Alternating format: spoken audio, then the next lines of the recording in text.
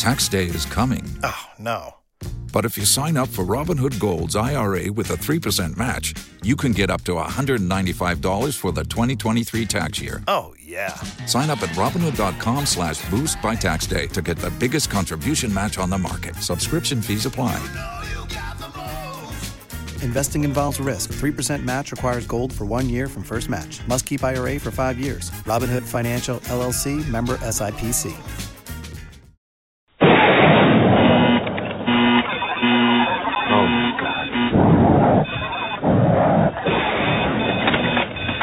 Mr. President, we have a national emergency. This is one of the things that we can shoot first and ask questions later. Normally you can't do that. All of a sudden these trees started moving out of the way. They parted for me. And then I came out into this opening, and there where I saw Jesus Christ.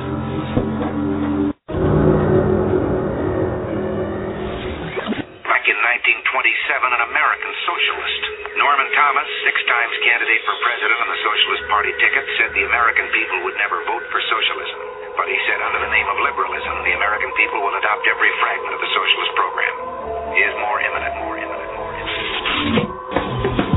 James Madison, in 1788, speaking to the Virginia Convention, said, "Since the general civilization of mankind, I believe there are more instances of the abridgment of the freedom of the people by gradual and silent encroachment of those in power than by violent and sudden usurpations." When men were free.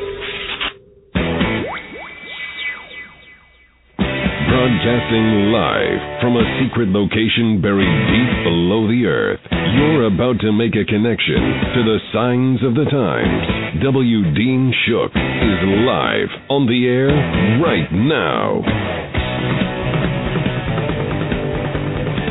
Welcome into End Time News. I am your humbled host, W. Dean Shook, bringing you the news the mainstream media is never going to touch. However, today we're not going to do news. Instead, there's been a darkening of the world. There's conflict. There's wars. Things are getting deeper and darker all of the time. I want to talk about these. I want to bring these up and let us try to understand the world that we live in. I think everyone who has one eye open can see that the entire world is in a state of trouble and conflict in one way or another. The wounds are getting deeper and deeper all the time. It doesn't seem to be enough time between conflicts to gather ourselves or let alone do any healing. The deepest and most serious of these conflicts are not confined to the boundaries of nation-states. They affect everyone, everywhere. Even minor disputes between competing countries can quickly turn into a world crisis. It's triggering the slaughter of innocents, rape, ethnic cleansing, economic collapse, the ruin of ecosystems, and hatred. Every one of these acts directly affects the quality of our lives, no matter how far away you feel from the actual fighting. Now, usually what follows these disasters is people try to pick up the pieces and start over. And while it's good to offer food and clothes and shelter to the victims of these things, they also need to develop skills in resolution and recovery and reconciliation, regeneration. It requires a dismantling of systematic source of conflict with groups and cultures that promote this violence. So let's take a look at this. In political conflicts, I think it's common for each side to label the other as evil. Yet, what is evil to one seems to be good to another.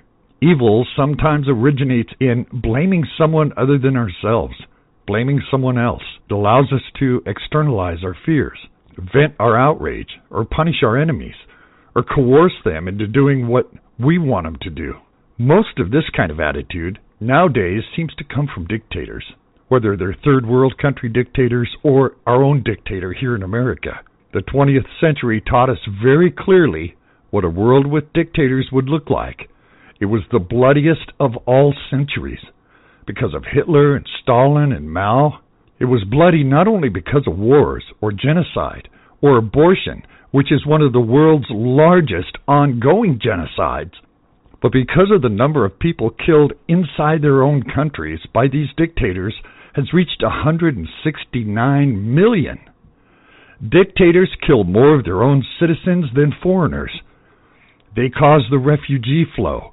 They cause poverty. They cause a lot of the 20th century's problems, from dictators from North Korea, China, Pakistan, Middle East, North Africa, the current Islamic Caliphate, the growth and brutality of ISIS. They're the cause of the refugee flows. They're the cause of terrorism, direct and indirect.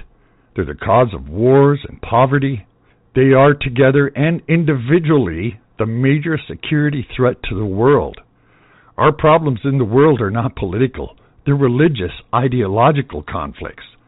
We're going to break some of these down and at least attempt to understand why we're being seen as in the last days. Because the world's getting darker every day. We can't go on like this. I think it's pretty clear. The signs of the times are telling us that we're in a world that's getting darker by the minute. There's always been evil. There's always been bad people in the world. The number and variety of evil is advancing at breakneck speed. So what is increasing so fast besides greed, dishonesty, lies, cheating, stealing, violence? Man has always, by nature, served himself in many ways and uses these things to advance his own agenda. Let's look at some of these things. What about things like sex trafficking? I think this is a good example. Young girls and boys are being forced into the sex trade. Now, while this has always existed, it's gone beyond anything in the past. In 2014, there were 466,949 entries for missing children under the age of 18 into the FBI's National Crime Information Center. 8 million children worldwide will go missing this year. 2 million children will be victims of commercial sexual exploitation. Some of them will be under the age of 1 or 2. That's right, under the age of 1 or 2. Based on data gathered from 155 countries, offers the first global assessment of the scope of human trafficking. At the launch of the report in New York, the executive director of UNODC, Antonio Costa, said that many governments are still in denial. There's even neglect when it comes to either reporting on or prosecuting cases of human trafficking. He pointed to the fact that while the number of convictions for human trafficking is increasing, 2 out of every 5 countries reporting say they had not recorded a single conviction. Not one. According to the report, the most common form of human trafficking, 79%, is sexual exploitation. The victims of this exploitation are predominantly women and girls. Surprisingly, in 30% of the countries which provided information on the gender of traffickers, women make up the largest portion of traffickers. In some parts of the world, women trafficking women is the norm. The second most common form of human trafficking is forced labor, 18%. Worldwide, almost 20% of all trafficking victims are children. And in some parts of Africa and the Mekong region, children are the majority, up to 100% in parts of West Africa. What about drug use? We're told in the Bible drug use will increase. Well, just one example is heroin. At current levels, world heroin consumption is 340 tons, and seizures represent an annual flow of 340 to 350 tons of heroin into the global heroin market. Of that total, opium from Myanmar yields up to 50 tons, while the rest, some 380 tons of heroin and morphine, is produced exclusively from Afghan opium. While approximately 5 tons are consumed and seized in Afghanistan, the remaining bulk of 375 tons is sent worldwide via routes flowing through and into countries neighboring Afghanistan. What about corruption and economic crime? Is this on the increase? Well, corruption is a complex social, political, and economical phenomenon. It affects all countries. Corruption undermines democratic institutions, slows economies, contributes to governmental instability. Corruption attacks the foundation of all democratic institutions by distorting electoral processes. perverting the rule of law, creating bureaucratic quagmires whose only reason for existing is the soliciting of bribes. Economic development is stunted because foreign conflict investment is discouraged. Small businesses within some of those countries find it impossible to overcome the startup costs that are required just because of the corruption. Globalists say the United Nations is the only way to institute global laws to fight this kind of corruption, and that only global governance can have an effect globally. And speaking globally, the crisis in Ukraine, Russia's simmering tensions with Europe, the strained Chinese-Japanese relations are all evidence that the world's biggest powers have once again started engaging in strategic power struggles. Now, although not all of these conflicts are explicitly violent in nature, the probability of a regional spillover was the issue that's most spooked policymakers about global stability both in the long term and in the short term. The threat of war in the world is like it's never been before. The U.S. is number 2 behind Russia in its nuclear weapon stockpiles with 7,400 warheads. Third is France with 300. The U.S. still leads the world in military spending with more than $7.6 trillion spent on the military and homeland security since 9/11. Washington is also a major threat to its own citizens. The U.S. is the world's largest incarcerator of people, both in numbers and in proportion to its population, with 2.3 million people in prison. 2.3 million people in prison. In America, the decline of the family, nearly half, 48% of American children are born to a mother who's not married. 43% of American children live without a father in the home. About 50% of Americans over 18 are married, compared to 72% in 1960. Americans are having fewer children. The fertility rate fell to a record low of 62.9 births per 1,000 women in 2013. And in a lot of states, there's now more deaths than there are births. The decline of education. Compared to nearly all of American history, the average American school teaches much less about important subjects like American history, English grammar, literature, music, and art. Instead, schools are teaching much more about social justice, environmentalism, and sex. Well, most of the people think that the world's problems are political. I think the world's problems are religious. The religious and ideological conflicts in the world is something we're going to look at. I'm going to take this short break. When I come back, we're going to break down this idea of religion.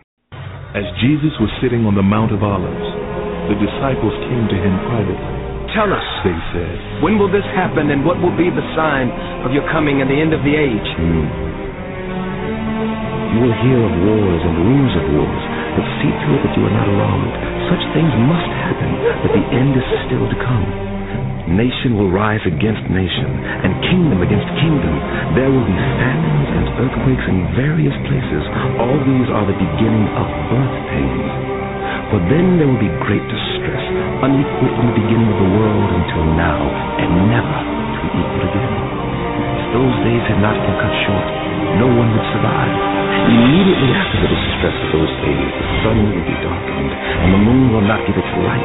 The stars will fall from the sky, and the heavenly bodies will be shaken. At that time, the sign of the Son of Man will appear in the sky. When you see all these things, you know that it is near, right at the door. Truly, I tell you, this generation will certainly not pass away until all these things have happened. Heaven and earth will pass away, but my words will never pass away. As it was in the days of Noah, so it will be at the coming of the Son of Man.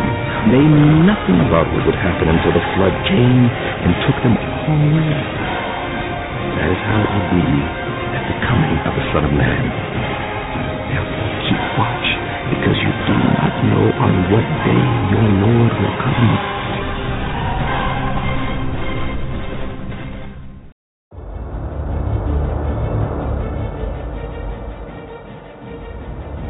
There is a sense in the world. There's a sense among believers. There's a sense among unbelievers. There's a sense among all peoples that things are unhinged.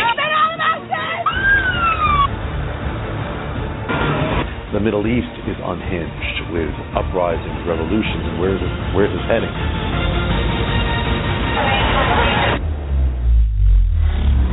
How are followers of Jesus to relate to all of these things? How do they relate to biblical prophecy?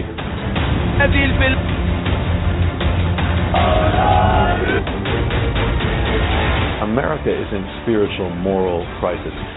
Values are changing, and so rapidly, that have not happened in the history of man. How are level-headed, responsible Christians to relate to the testimony of the biblical prophets and the unfolding of chaos throughout the world? Not just believers are wondering, is this a sign of the end?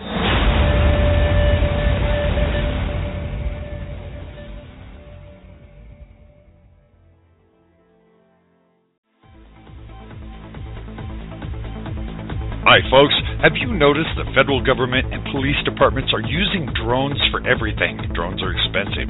They're hard to fly.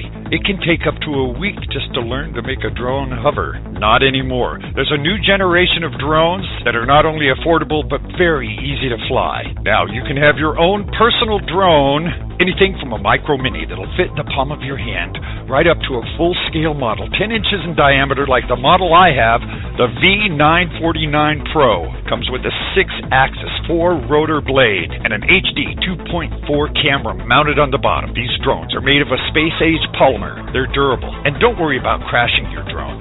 Replacement blades for this drone from the website are only $1.80 for a pack of 4. That's right, I said $1.80 for a pack of 4 replacement blades. You can also get an extra long life battery. This battery allows you up to a half hour of flight time with a maximum speed of 40 miles an hour. Have your own personal drone, and you can get all of this for under $70.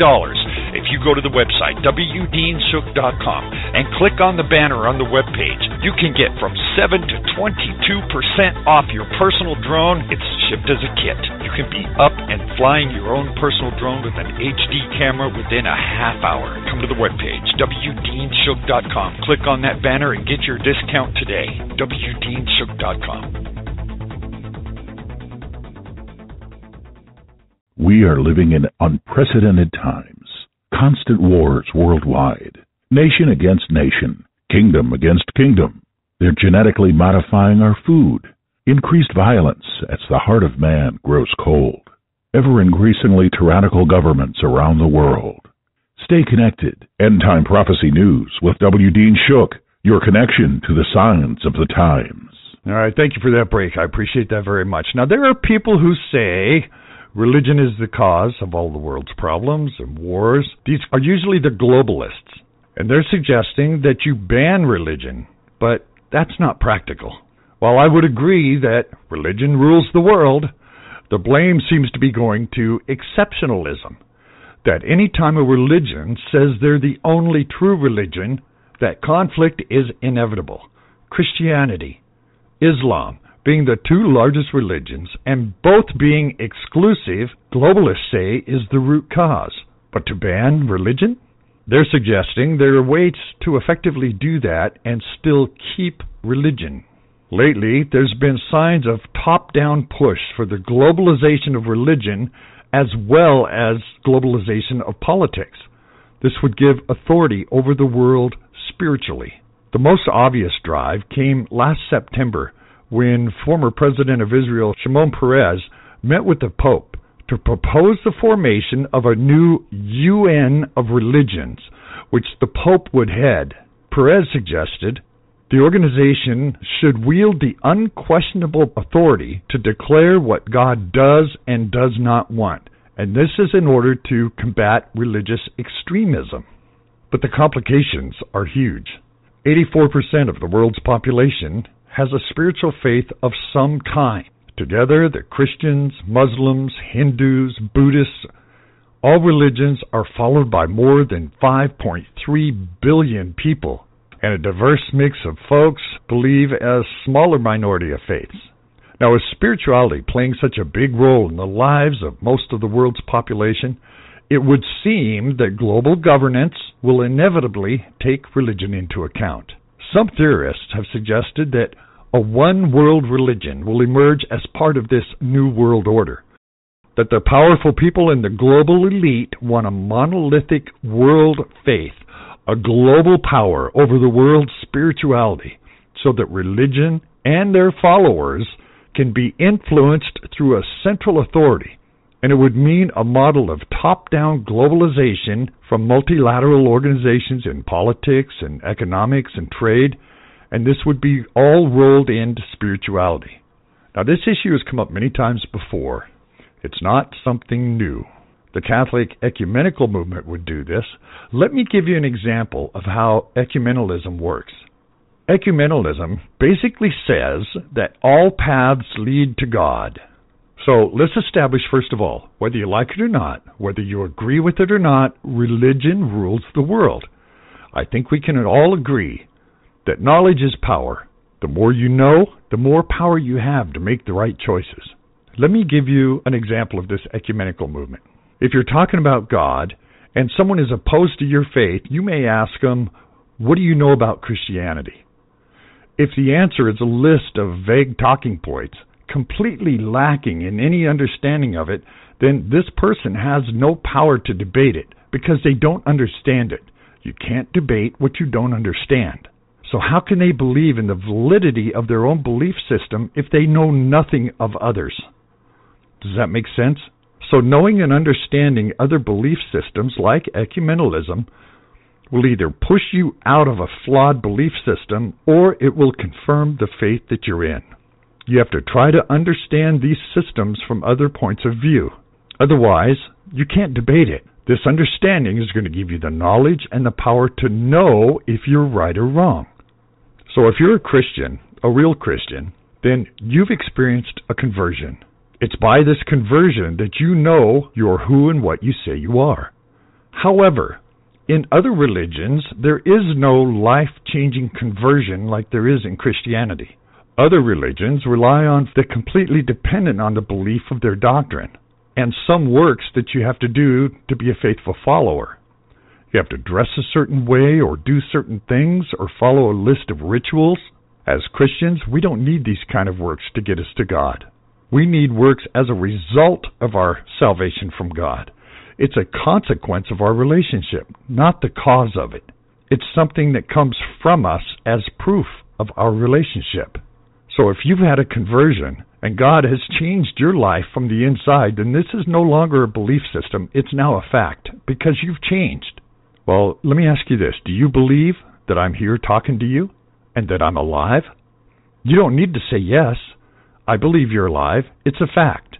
If it wasn't, I wouldn't be talking to you. So when you, as a Christian, say, here is what I believe and explain your faith, you're opening it up to debate because you're saying it's a belief system and not a fact. In history, mathematics, science, philosophy, there's room for competing and conflicting theories. Christianity is not a belief system. If you're a converted Christian, it's now a fact, and you need to present it that way. For a converted Christian, your relationship with God is not up for debate. It's not a point of view or an opinion or a philosophy. It's, I am converted. God fills my every being, not by what I did, but by what He did. So if we believe this ecumenical system that says all roads lead to God, then that part is true, at least in one sense. No matter what road you take, they do lead to God. You will stand before a sovereign God and give an account for your life and the choices that you've made. All roads do in fact lead to His judgment. If there was any other road or path to God, Jesus would have never gone to the cross for the redemption of our sins. Jesus went to the cross, took on Himself the sins of those who put their trust in Him, and delivers us from the wrath of God that falls rightly on those who ignore His gift. That's why He calls Himself in John 14, the way, the truth, and the life. No man comes to the Father except by me. Now, if you're talking about all roads lead to God in the sense that everyone will be saved, then we're talking about something completely different. At this point, the doctrine you follow and what you believe really does matter. The foundation of ecumenicalism is a debate about God. Let me share a story with you that will help illustrate this. This is from Zoroastrianism. This is from Buddha. And this is a story that Buddha had told. This is the idea of ecumenicalism. Here's what it says. A number of disciples went to the Buddha and said, "Sir, there are many wandering hermits and scholars who indulge in constant dispute, some saying that the world is infinite and eternal, and others that souls die with the bodies, and that others that it lives on forever, and so forth. What, sir, would you say concerning them?" The Buddha answered, "Once upon a time there was a certain Raja who called to his servants and said, 'Come, my good fellow, go and gather together in one place all of them of Savatthi who were born blind. Show them an elephant.' 'Very good, sire,' said the servant. And he did as he was told. He said to the blind men, 'Assemble here. Here is an elephant.' And to one man he presented the head of the elephant, to the other its ears, to the other a tush, to the other a trunk, to the other a foot, a back, a tail, the tuft of the tail, saying to each one that this was the elephant. When the blind men had felt the elephant, the Raja went to each of them and said to each, 'Well, blind man, have you seen the elephant? Tell me what sort of thing is an elephant.' Thereupon the men who were presented with the head answered, 'Sir, the elephant is like a pot.' And the men who observed the ear replied, 'The elephant is like a winnowing basket.' Those who had been presented with the tusk said it was a plowshare. Those who knew only the trunk said it was a plow. Others said the body was grainy, the foot a pillar, the back a mortar, the tail a pedestal, the tuft of the tail a brush. Then they began to quarrel, shouting, 'Yes, it is.' 'No, it's not.' 'An elephant is not that.' 'Yes, it's like that,' and so on, till they came to blows over this matter. And the Raja was delighted with the scene. Just so are these preachers and scholars, holding different various views, blind and unseeing. In their ignorance they are by nature quarrelsome, wrangling disputers, maintaining reality is thus and thus. Then the Exalted One rendered this meeting by uttering this verse of uplift. Oh, how they cling and wrangle, some who claim, for each preacher and monk the honored name. For quarreling each to his view they cling. Such folk seek only one side of a thing. This is the idea that all believers worship the same God, that all paths lead to God. There is no exclusiveness, that we all see God in a different way, but it's all the same God. Well, I'm telling you right now, the God that tells ISIS to slaughter and behead, bury alive, cut off the hands and feet, or burn alive anyone who gets in their way as they rape women and kids is the same God that I have a relationship with. That idea is absurd. They do not worship the same God that I do. This whole idea of the Buddha presenting this elephant and then saying you just seeing different parts of it, it's all the same God, is the most ridiculous thing I've ever heard, because I can compare it today with ISIS and their God, Allah. This is not the same God. I don't care if it's a foot, a tusk, a back, a tail. There is no similarity in any way, shape, or form, and nobody's going to tell me any different. This ecumenical movement might work for some people, but it's just the most absurd thing I've ever heard. I'm going to take a short break here. When I come back, we're going to take a look at Tony Blair's Faith Foundation, his globalization idea, the whole way that they're trying to give authority to the Vatican, to have the Pope be the ruler of this new ecumenical movement, this one world religion in a new world order. I'll be back right after this message. You're listening to End Time News. GoDaddy offers everything you need to make a name for yourself on the web, from domain names and website builders to complete e-commerce solutions. We've earned our place as the world's #1 accredited domain registrar by delivering world-class products at competitive prices and support them with industry-best services delivered 24/7, 365. We're proud to serve our customers from locations around the world. Sign up now at wdeanshook.com and get your domain name as low as $5.99 a year. Sign up now at wdeanshook.com. Go, Daddy. Go, Daddy.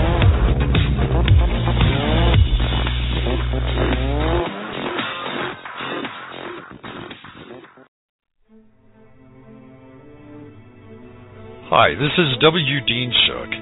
This is a personal commentary of things that need to be said. I've been pondering a question. Why do people who say they're Christian talk the talk, but when put under pressure, they don't walk the walk? We've been letting the cultural left get away with murder.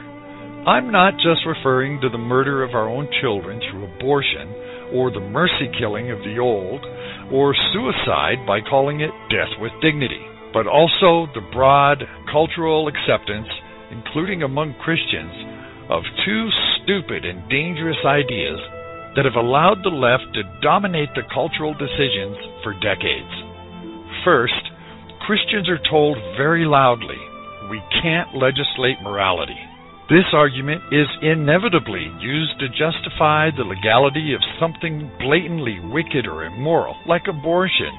Yet, countless Christians say that while they're pro-life, they do believe in Christian ethics. They don't think trying to impact public policy or bringing it to the public square because we're told we can't legislate morality. But we're forgetting something. All law legislates morality. All laws are put into place because of a value judgment that something should be permitted, restricted, regulated, or banned. But Christians are leaving these decisions to someone else's code of morality, and someone else's values are being used as a guiding principle for governance. If we don't fight for things like the lives of our unborn children and demand legal protection for them, then we're allowing the government to legislate their morality. We're allowing those who claim that the right to destroy human life on demand is right and is moral. Why? Because a new morality has been legislated and ours has been replaced. The cultural left, while silencing Christians with the demand that we stop trying to legislate our morality, is attempting to do that precise thing. When they scream that gay marriage should be legal and accepted, they're demanding this because they say it's right and good and moral. They're saying that to deny marriage to homosexuals is discriminatory, therefore wrong. And the solution, they tell us, is for the government and the courts to step in and ensure that this wrong is righted, that this injustice is corrected. Now, it's not that they don't think morality should be legislated. They simply think that Christian morality should not be legislated. The left has tried to silence Christians by saying that morality is subjective, if it even exists at all, that it's okay if you believe that, but that only means it's right for you. Other people must remain true to themselves and do what's right for them. Well, the truth is, morality cannot be subjective, or it's not morality. Right and wrong cannot be subjective, or they cease to exist. Crimes like rape and murder should be illegal because they're immoral. Christians argue they're immoral because God, the lawgiver, has said they are. The cultural left cannot claim that banning abortion is immoral. Why? Because they cannot claim anything is immoral. That each individual has their own morality. It's whatever is right for them. And inevitably, their claim that something is or is not moral is based on one thing: how they feel about something. And the hypocrisy here is blatant. We are in a time when what's good is being called evil and what is evil is being called good. Society has no standards, and the result of that is a massive, rapid decay of society. Turns out, what we're seeing today is the fruit of pride, greed, selfishness, and a total disregard for anyone but self. Our manufacturer, the one who created us, has given us a manual on how to operate this life. It's a book of standards by which we must live. It's the operating instructions on how to make this life work, and work correctly. How do we know when we've moved outside of these standards? What happens is things start going wrong. When things begin to stop working the way they're supposed to, bad things start to happen. Evil steps into this void and establishes its standards, the standards of evil, standards that lead to destruction. We, as Christians, need to either step up and start to reinstate some standards, or we're going to continue to watch our lives, our society, and the world in general crumble. Don't just talk the talk. Stand up. Be what God has told us to be. Walk the walk. It may be the only way to save ourselves. Do you think the media is biased? Maybe they're leaving something out, or there's something they're not telling you. Now, you have a source for the truth in the news. W. Dean Shook, End Time News. Your connection to the signs of the times. And thank you once again for allowing me that break. I appreciate it very much. We're going to talk about Tony Blair's Faith Foundation. It's a focus on faith and globalization. In January 2014, Blair wrote a widely republished essay stating that his foundation seeks to propose a change to policy of governments, to start to treat an issue of religious extremism as an issue that's about religion as well as politics, to go to the roots of where a false view of religion is being propagated, to make it a major item on the agenda of world leaders to combine effectively to combat it. He said this is a struggle that's only just beginning. And just like Perez, Blair's argued religious extremism is the prime cause of conflict in the world today. World leaders must unite to address it. Also, like Perez, he claimed a political authority should have the power to determine which religious views are false and which ones are true. One of the aims of Tony Blair's Faith Foundation is the remaking of major religions, just as this colleague of Barack Obama will remake global society. The foundation wants to try to expand the new rights using the world's religions for this end and adapting these views with new duties. These religions will have to be reduced to the same common denominator, which means stripping them of their identity. No exclusiveness. And this project threatens to set us back to an age where political powers was ascribed the mission of promoting a religious confession or of changing it. In the case of the Tony Blair Faith Foundation, this is also a matter of promoting one and only one religious confession, which means a universal, global political power that would be imposed on the entire world. The arguments of Blair and Perez ignore how the foreign policy of the U.S. government and its allies have really formulated Islamic extremism since the 70s.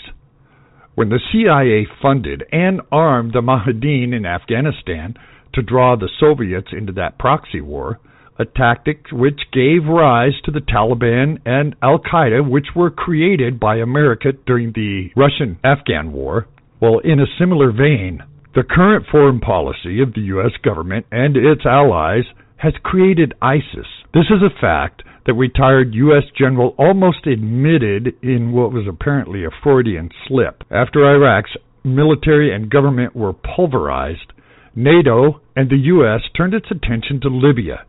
It bombed it into a failed state, while backing jihadist rebels to topple Gaddafi. Both countries formerly had secular governments which kept religious extremism at bay.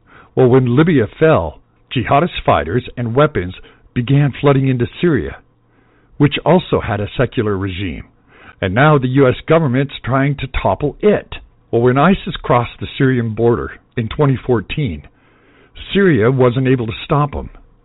In Syria, where a civil war continues to rage this very day, the U.S. government and its allies have been arming and training so-called moderate, well-vetted rebels to overthrow the Assad regime. Despite these rebels having linked to jihadists, most of these weapons and fighters funded by the U.S. government have ended up in the ranks of ISIS, which also happens to be fighting Assad. There are also recent reports that Iraqi government arrested U.S. and Israeli military advisors in that country for directly aiding Islamic terrorists there. The connections between the U.S. government and ISIS are obvious. Even while the U.S. government is supposed to be fighting ISIS in the Middle East at the same time, it seems that there's a geopolitical double game that's being played. The pattern of arming and backing extremists, fighting them later, has been going on for so long that it's hard to believe these side effects are purely accidental. What's the solution? It's called problem, reaction, solution. It's a process where the rulers create a problem, provoking a reaction from the public who demand that something be done, which then allows the government to bring in its solution to solve the problem that it created. The war on terror, a case in point. By continually fueling the fires of extremism, it's keeping the war going. This justifies continued military expenditures, foreign interventions, the reduction of civil liberties on the home front, where they're building a security state. And since the enemy, terrorism, is vague and interchangeable, this war has no end in sight. But the war on terror serves multiple ends. While the political and the military impacts are more understood, the spiritual impacts are not quite as clear. It's made religious extremism, presently of the Islamic persuasion, which is a threat, but used as the excuse for today's global conflict. Not the foreign policy which is fueling it, funding it, and enabling it to thrive. In the case of the war in the Middle East, there's evidently an attempt to pit Christians and Muslim societies of the world against each other in a clash of civilization, which serves the military-industrial complex. Now, I think it's interesting that there are certain prominent atheists, some of who are vehemently opposed to all religions, have been supporting this militarization. The solution? A one-world religion, governed by a global one-world authority. They say that's the only solution. So here's a simple proposition. Governments are no better than the society that they raised from. Remember this. If there was a time this country needed the intervention of God, it's now. We can and should pray for America as a whole. But remember, when God sets out to change a nation, He begins by changing people. It starts with individuals. Don't look for others to solve our problems for us. This is up to people like you and I. We are the beginning. We are the ones that are called to take the first step. If we don't step out, it's not going to happen. We are the starting point. Here in America, John Adams said our Constitution was made only for moral and religious people. Washington, in his utterances, concurred. Today, morality and faith, religion is being formalized, and we're taking body blow after body blow by hostile isms. The U.S. isn't being cast down by natural disasters or plagues or invading armies. Too many Americans are shredding the nation's fabric. If God isn't done with America, let's hope that America isn't destined to be part of an object lesson on how a once great nation squandered its favor and blessings to this sin-filled world through lack of self-control and service of self. People say we're at peak oil, peak water, peak food. The world can't sustain more people. That there's trouble feeding the people in the world right now. I say these are excuses for people who refuse to take any responsibility for their own actions. If there's a way to put the blame on someone else, people by nature are very quick to blame the other guy. No one seems willing to change the direction of their own lives. They want to live however they want, at any cost, and let someone else change their lives, they say. After all, it's their fault, not mine. So as the world spirals down this black hole of failure, mankind argues about whose responsibility it is to throw out the anchor. Well, here's the question. Are we getting lost in the details, trying to solve every little problem when the problems in this world are legion? Matthew 24. We're told, and you shall hear of wars and rumors of wars. See that you not be troubled, for all these things must come to pass. But the end is not yet. For nation shall rise against nation, and kingdom against kingdom. There shall be famine, pestilence, and earthquakes in diverse places. All of these things are the beginnings of sorrows. The beginnings of sorrows. God knew this would happen. He tells us that without somebody throwing out that anchor, our fate will be sealed. He said, if you return to me, I will return to you and heal your land. This is just the beginning. There's more to come. It's going to get much worse. And let me tell you this. There's only one way to have any real peace in these times, and that's with a relationship with the Prince of Peace, the Christ Jesus. Thank you for joining me for this discussion. You can email me at contact@wdeanshook.com. The homepage is wdeanshook. Twitter is wdeanshook. Facebook is wdeanshook. And as usual, when the dust settles and the smoke clears, I'll be back with another episode of Truth in the News. Thank you. You can get these full stories and more at wdeanshook.com. That's wdeanshook.com.